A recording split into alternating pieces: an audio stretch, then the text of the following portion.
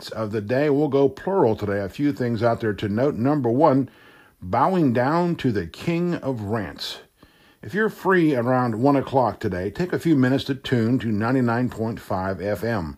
A legend of sort bows out of his radio program that has been played from 1 to 3 p.m. on the station and all of ESPN. And that comes following the renegotiation of his contract. Yep, $8 million a year. We're talking about, of course, Stephen A. Smith. He's shutting down his radio show to focus on a dozen other things ESPN wants him to do. But he'll remain a contributor to the network. You'll see him on First Take on TV. And even during the 1 to 3 p.m. segment, they'll be doing a second take on his First Take. That all is kind of confusing. But here's the important thing.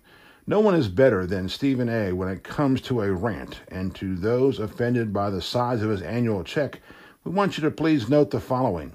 Rush Limbaugh also just signed on for a few more years. He'll be paid, get this, according to Forbes. His last annual salary was reported at $84.5 million. That's 10 times what ESPN is paying Stephen A. Smith. All we can say is this, mega dittos, Rush.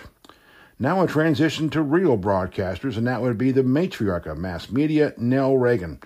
A longtime member of the Rome-Floyd County Commission on Children and Youth, Nell was honored by the group at its annual luncheon on Thursday. Her daughter and son accepted the awards. The host of Talk of the Town on WRGA is a community treasure, and we're grateful to see her honored this way. We'd give anything for another round of our News Round Table on Friday mornings. That's our custom end-of-the-week segment we used to do on the radio edition. There is no one better at representing our community groups than Nell Reagan. Next up, taking it to the streets. If you see a tall guy going door to door in the River District today, nope, he's not pushing encyclopedias. It's Bryce Wood from the City Planning Department, and he's spreading the word on the probable zoning changes coming to the River District, and he's doing so by social media, the original version. Again, knocking on doors, and not just with a tweet or a post or something on IG. The mixed-use zoning for this redevelopment area sounds like a great plan to us. Speaking of great plans, let's call this one the Cochran Initiative. Newly sworn-in City Commissioner Mark Cochran didn't wait to raise his right hand before taking some action before the City Commission. The Rome architect, newly elected to the City Commission, spent his time during the Commission's caucus on Monday letting it be known that the Uniform Land Development Code needs a massive rewrite. And he's right. Based on the Rome News-Tribune story, some of his fellow commissioners were less than receptive to the idea, and the comments about the planning department being left out of the original code's development and also getting other governments to play nice during its development were just about stunning. It shows more than anything else, this update is way overdue. Also, if you wonder why the community has a 4-day celebration of the birth of Dr. Martin Luther King Jr., events of which start today, by the way, let us point you to the developing story on the Rome News-Tribune's front page and on our website today about a murder conspiracy and 3 arrests.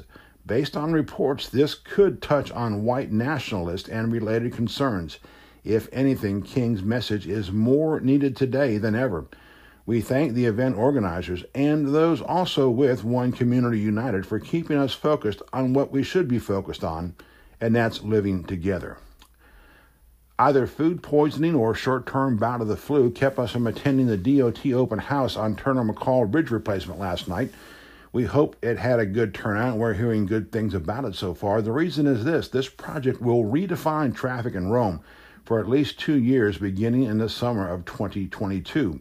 Here's hoping DOT, as well as local, city, and county counterparts, are very proactive now in adopting some detours and other short-term remedies here. Even at 24 months, this is going to be a huge problem for the highway that's already known as Turner McCall.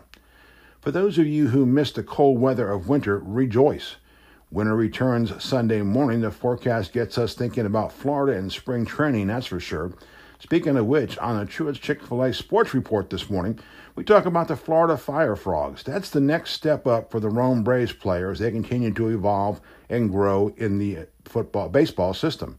The Fire Frogs have signed a 1-year agreement to play at the Braves' new Southwest Florida Sports Complex.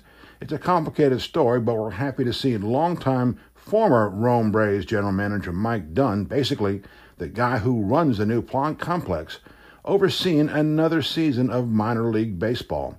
I think that means we need to make a road trip to cheer him on, especially with temperatures in the 20s coming up next week. Let's hit the road this weekend.